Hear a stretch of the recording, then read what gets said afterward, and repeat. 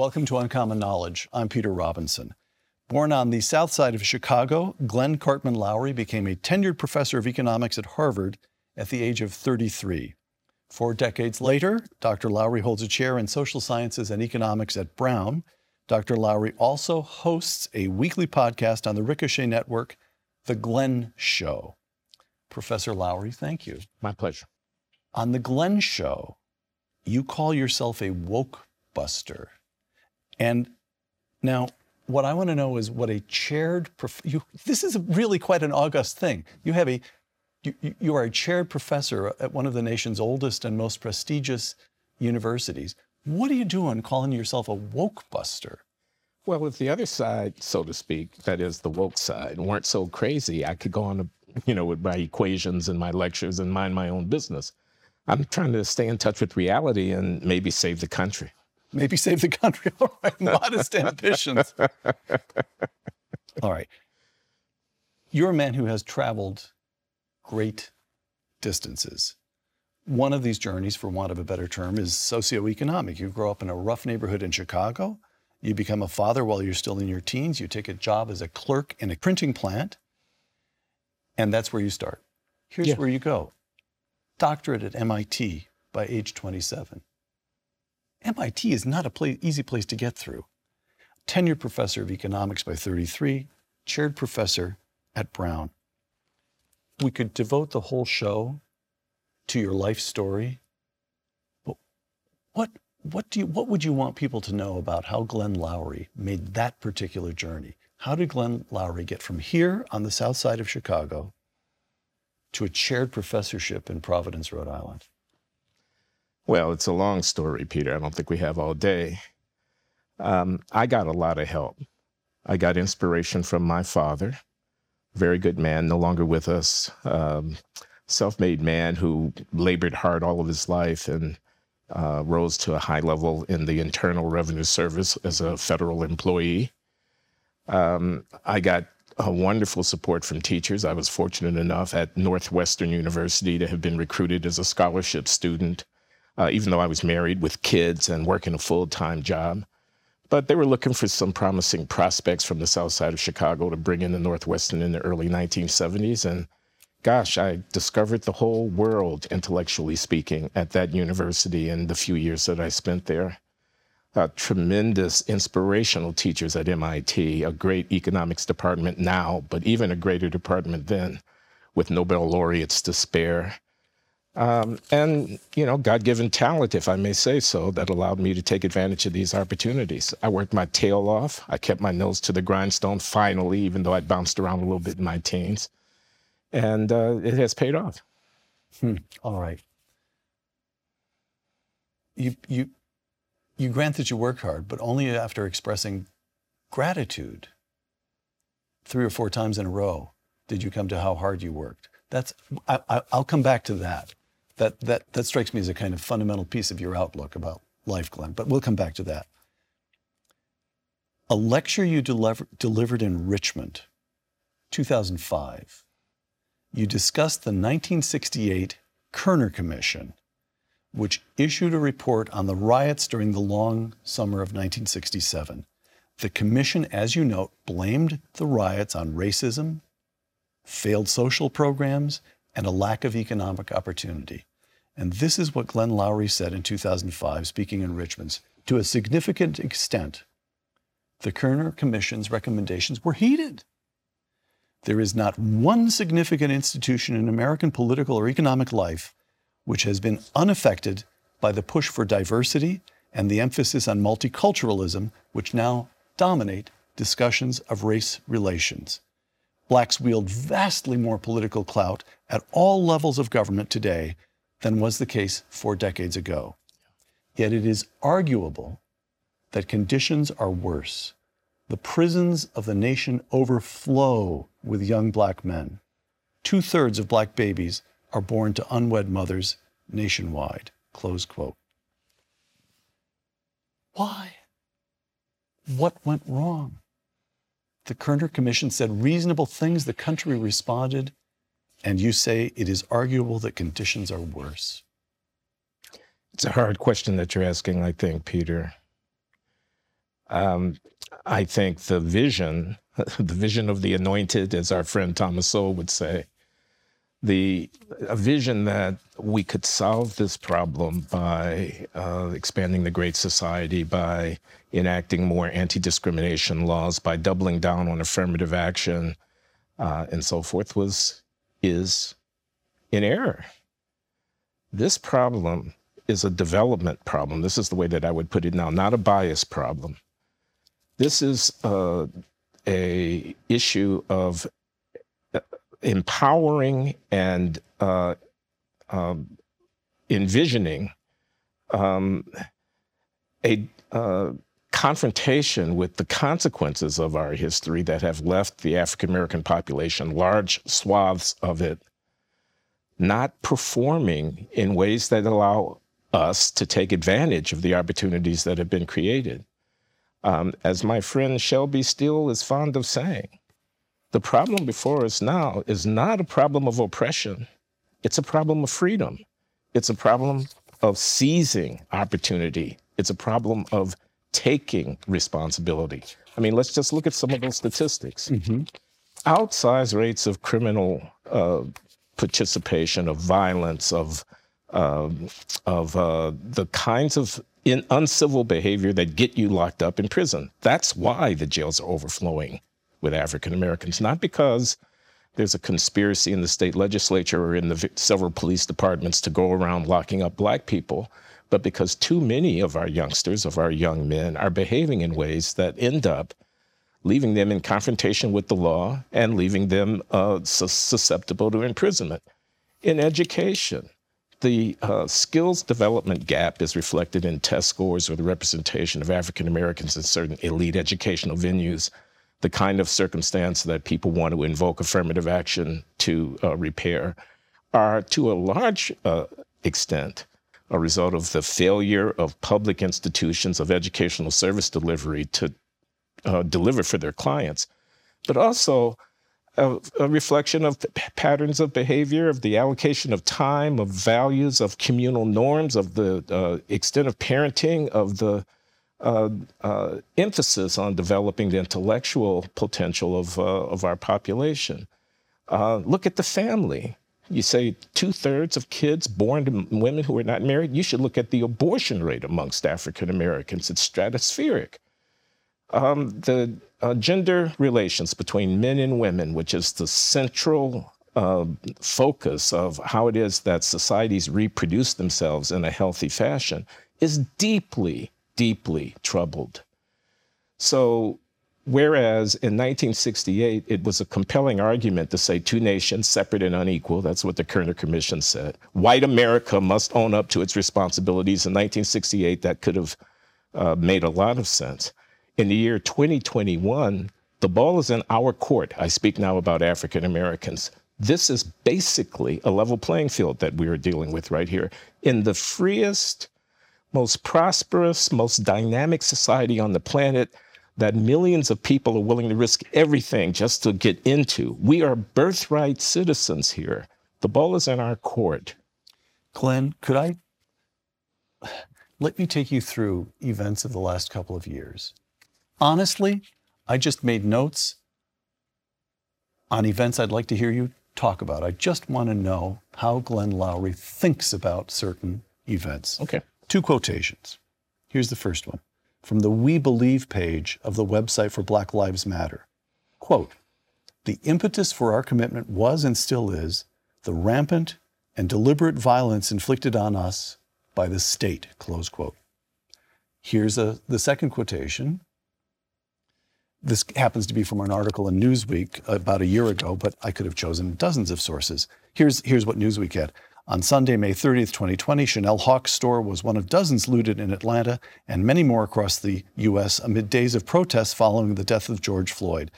As a black business owner, Hawk said she was shocked to learn looters targeted her store at a time when protesters were taking to the streets to call on the government to address systematic racism, close quote. So what do I know? I'm just a white guy and a layman looking at this, and I said, Black Lives Matters. It sounds noble in some ways. It sounds aspirational, but what is happening in the cities? Just how do you think about that? Well, underlining what took violence place? against Black people, I think, is hysteria. I think it's wild hyperbole. I think we have to keep the issue that they're talking about, which is that sometimes police acting badly or outside of their legitimate authority take Black life. That does happen. It has happened in the country. We can tick off the examples. On the other hand, it's a country of 330 million people. There are tens of thousands of arrests that take place every day in this country. We're talking about a handful of incidents that become viral events on social media in which there can be some question about inappropriate behavior by police toward Black people.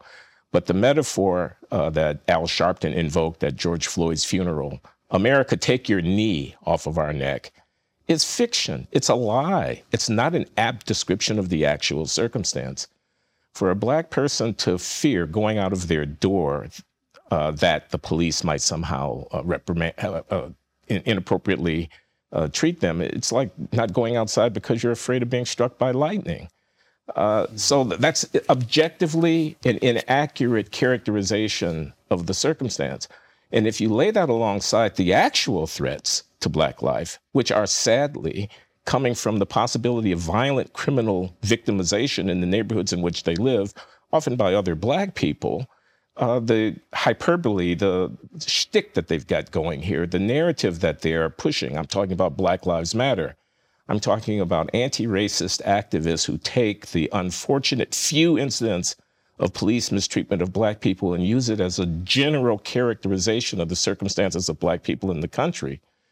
It is something that a woke buster like myself is willing to devote a little bit of time debunking. Glenn, Chicago. Again, I just throw things up to you to see how you think about them. What Chicago, during the last 12 months, 790 people have been killed.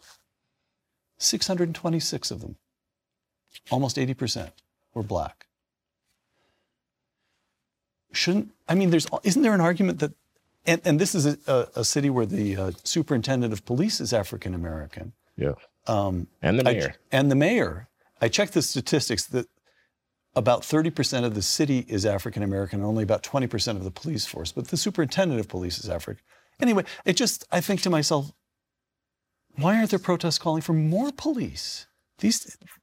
Those neighborhoods. Not only calling for more police and making public safety of Black people in that city a primary issue, but condemning relentlessly the despicable behavior of a few people, which is making that city so unsafe for everybody else.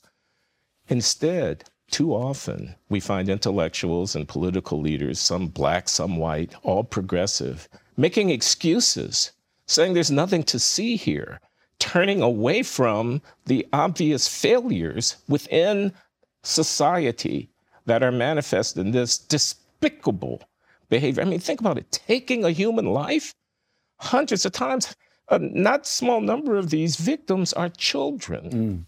This is barbarism. This is unacceptable behavior. I don't think I am out of school simply to say, condemn it.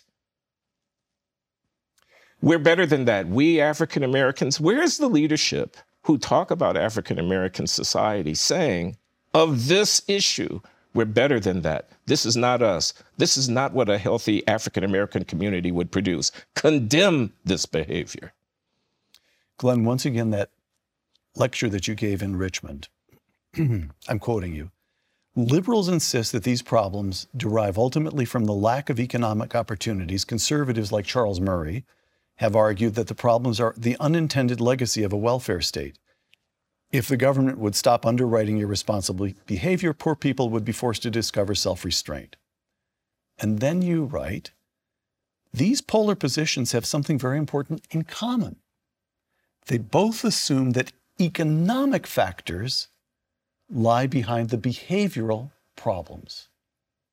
What are you up to there? On being a Christian and an economist was my subtitle for that lecture.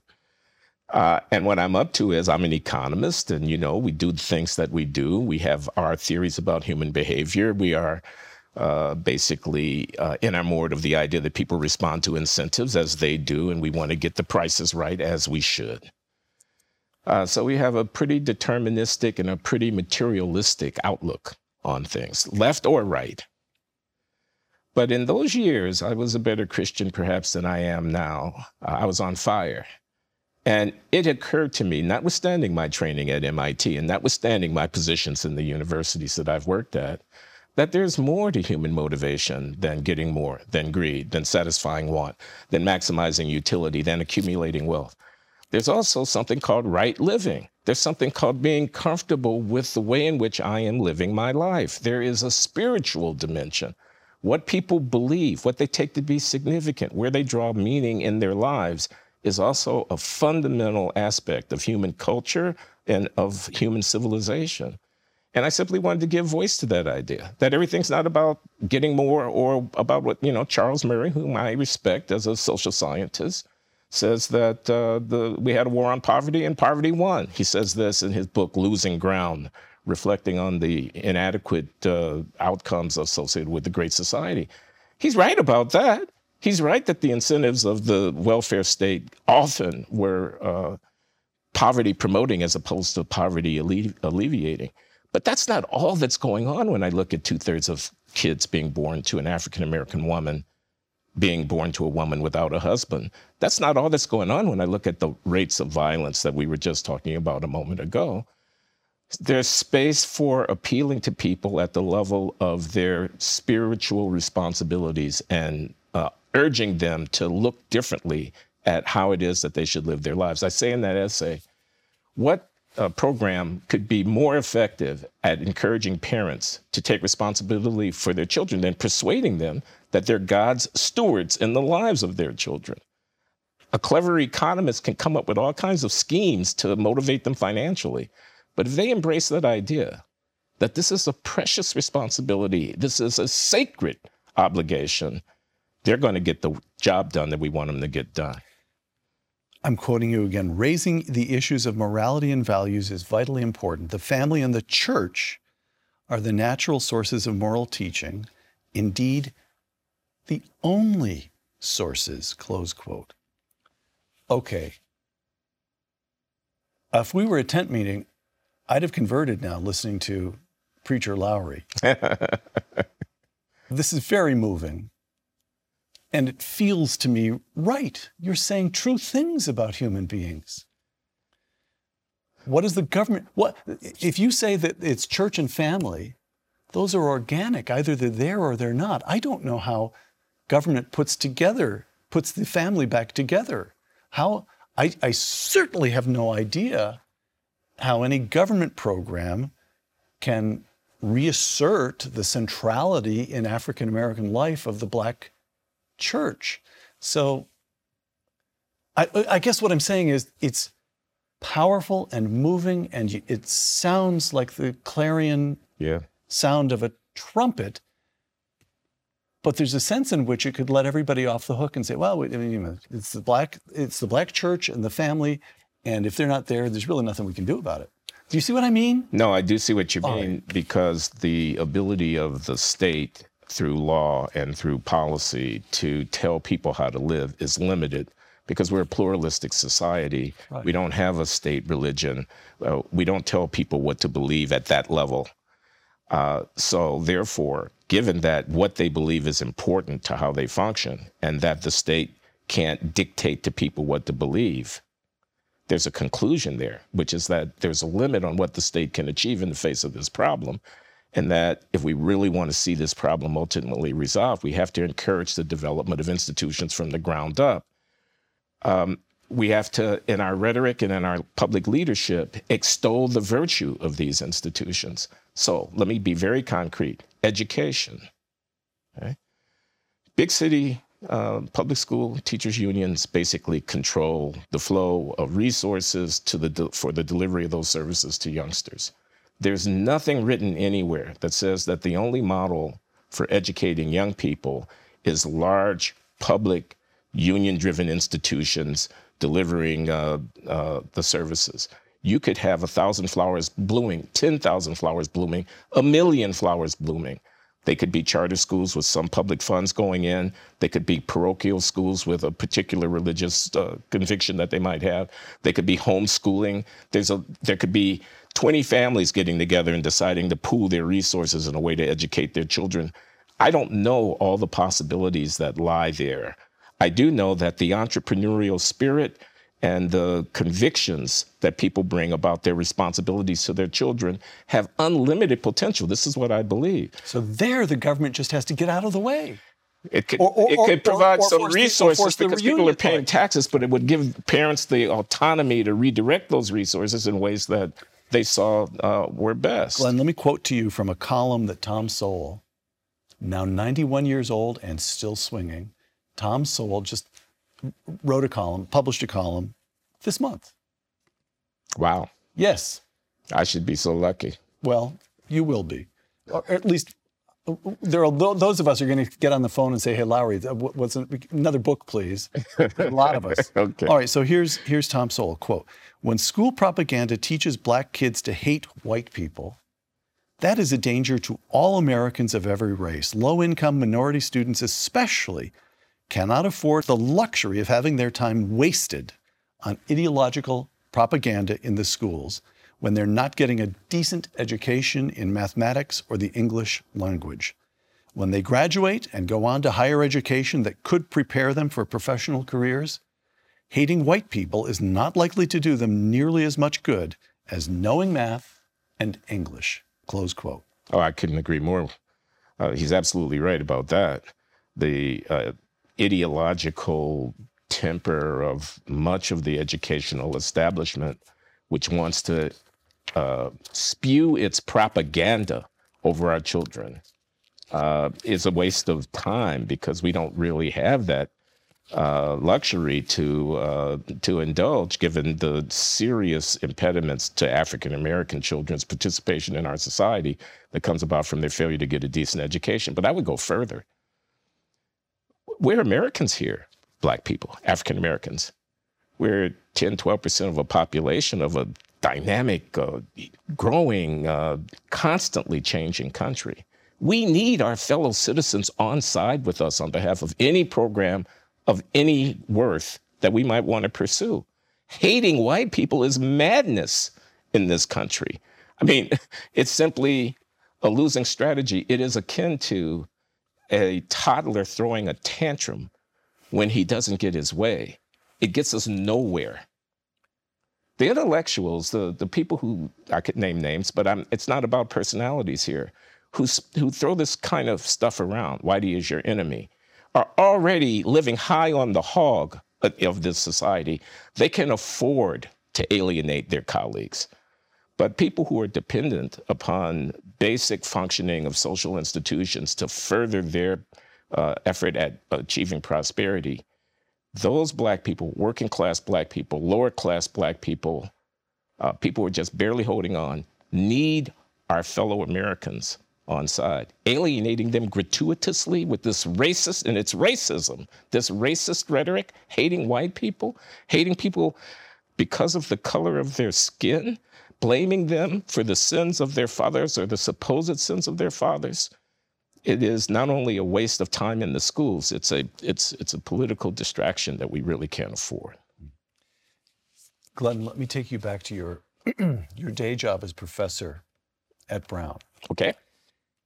Last spring, you conducted a seminar at Brown called, quote, Free Inquiry and the Modern World, close quote. And you were kind enough to send me the syllabus. And I showed that syllabus to my research assistant, who, by the way, is a recent graduate of Yale, Sister Ivy School of Brown. And my research assistant could hardly believe his eyes. He said, this is the most courageous syllabus I think I have ever seen. So could you just take me? I know the seminar lasted a whole semester at Brown, but I'd like to ask you a few questions. Tell me the significance. Tell me why the items I'm going to mention are on your syllabus. And by the way, seminar, you've described this as a seminar. How many kids were involved? 20. So this is not a lecture class. No. There's nowhere to hide. You're running a conversation. You're calling on kids. They have to participate. All right. Socrates' apology, quote, and this I'm quoting from Socrates, or I'm quoting from Plato's, you know what I'm quoting Plato's from. Apology of Socrates, yeah. I prophesy to my murderers that after my death, punishment far heavier than you have inflicted on me will surely await you. For the noblest way of life is not to be crushing others, but to be improving yourselves. Close quote. Yeah. What do the kids make of that? They loved it. I should mention David Sachs here, who was my teaching assistant, because this course, he's an undergraduate at Brown. He's a great concert pianist, and he's also reading Greek and Latin. He's a classics major at Brown. You know, kids that smart really annoy me, Glenn. And you know, he's a contrarian, and he walked into my office one day and he says, "You're one of the 2 or 3 professors around here I think's got his head on straight. Can I talk to you? Would you mind giving me some time?" This is just out of the blue a couple of years ago. He walked into my office. He said, I want to break free from the groupthink. Can you help me? So we put together a reading list, and we, over the course of a year, did an independent study, just him and me, reading some of the works that ended up in this course. Oh, we'll come back to this course. Yeah. I really want to come back to the course. But wait, this kid is reading Greek and Latin. He's a smart kid. He got into Brown. He's reading Greek and Latin. Yeah. He plays the piano. He's smart and he's talented. And I want to break free of groupthink? Yeah. Why is a kid at one of the most elite institutions in the country feel shackled in his mind, intellectually subjected to group? How can this happen? Now, this was a kid who thought that every Republican politician was not necessarily a fascist. This is a kid who thought that capitalism might not really be the road to hell. A kid who thought that while he's Jewish and not especially observant, religious people actually have a place within society. Isn't there something interesting about the fact that people constantly seek meaning in these mythological and you know, fanciful systems of belief? And what he's getting all around him in the dorm, at the lecture hall, in the classes, the other classes that he's getting is this kind of left of center, secular, ultra woke mantra he's getting. And he knows that it isn't quite right. It certainly doesn't hit his mind as being right. And he's looking for an alternative. And he found out, you know, he followed my podcast a few times. His parents encouraged him because they follow the podcast. Go talk to Lowry. And so he walks into an economist office to say, "Can you help me? You know, can I breathe? I can't breathe around here. Can you help me get some fresh air?" I can't breathe. That's just anyway. All I want to say is the course that you're referring to came about after that year of reading with David, and we sat together and said, you know, we can make a course out of this. Why don't we? And you can be my TA, even though he was only his 3rd year. He's in his 4th year now. He's in his 3rd year, and there were seniors sitting in the class. So he was junior to some of the people whom he was TAing. But he's a crackerjack smart kid. They loved being challenged to think about, what does a philosophical life mean? What is an examined life? What was Socrates about, as Plato presents it in the dialogue? So it was scintillating. The questions, the discussion that went on within the class was really deeply rewarding. And I've gotten some tributes from students after the course who have written me saying it's best experience in my educational career by far. Milton, Areopagitica, quote, "Give me the liberty to know, to utter, and to argue freely according to conscience, above all liberties." The liberty to argue freely above all liberties. What do the kids at Brown make of that? Paradise Lost. Well, you know, he's trying to inveigh against the idea that the Crown should license the printing of books. The printing press is 100 years old or so at the time he's writing. And books are pretty dangerous things, you know? And he's saying, look, I don't want to live in a society in which political commissars decide what it is that I can read and what I can't read. There's freedom in those books. There's immortality, says Milton in that great essay in those books. You write a book that says something really important about life, you may die, but that book lives forever. As long as they don't ban the printing of the book. Keep your hands off my books. Václav Havel, the dissident in Czechoslovakia, becomes president of Czechoslovakia after the communist regime falls. He writes a book called The Power of the Powerless. Quote, "In everyone there is some willingness to merge with the anonymous crowd and to float comfortably along down the river of pseudo-life. So the kids read this and say, wait a minute, is Professor Lowry trying to tell us we're all accommodationist?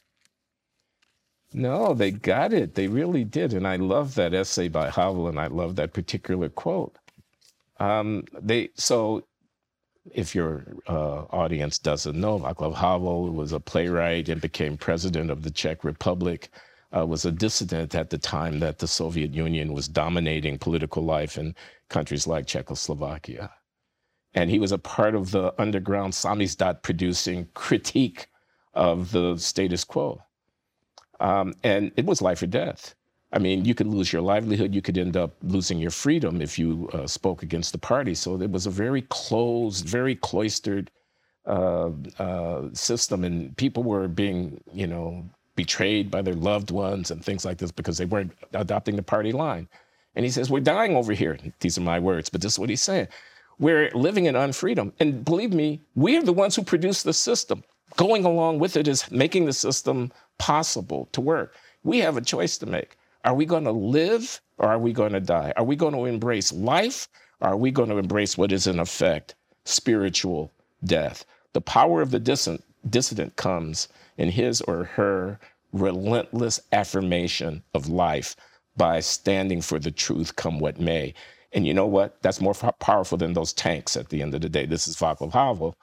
And the kids loved it. They could see the kernel of the idea, which is that the truth teller is a very subversive and a very dangerous fellow. Glenn, one more from your syllabus. You entitle week number 12, The Case of Clarence Thomas. Clarence Thomas, Mr. Justice Thomas, Supreme Court Justice. And you assign for that session Justice Thomas's memoir, My Grandfather's Son. Why? What do you hope for the students at this elite university to learn from his example? A very interesting question, Peter. I'm so glad you raised it, because it's not necessarily what you would expect, which is these kids, they're pro-choice and in terms of abortion and right. They're, pro-gay rights and things like that. A conservative Catholic, long-serving jurist on the U.S. Supreme Court is an unlikely hero for them. My point was, you may agree or disagree with this or that opinion of the great Justice Clarence Thomas. Let me tell you about his life. Born off the coast of Georgia in one of those sea island situations where Geechee speaking and whatnot, dirt poor, scraped his way along, etc. You want a model of African-American heroism? You want an ideal of what it is that we should teach our kids to aspire to? I don't see how you could do any better than the life of Justice Thomas. But guess what? When the National Museum of African American History and Culture decided to stand up a museum, they didn't even have an acknowledgement of the existence of Clarence Thomas in it until people started complaining about that. And guess what? If you go to any liberal law school and you ask civil rights professors who teach about civil rights law what they think about Justice Clarence Thomas, they'll say he's a sellout and he's an Uncle Tom. And you can't find in Hollywood, you can't find in the TV scripts, you can't find in the novels that are being produced by these publishing houses any affirmation of the heroic character of this man's life. Why? He's a Black conservative. He's off the reservation. He's thinking for himself.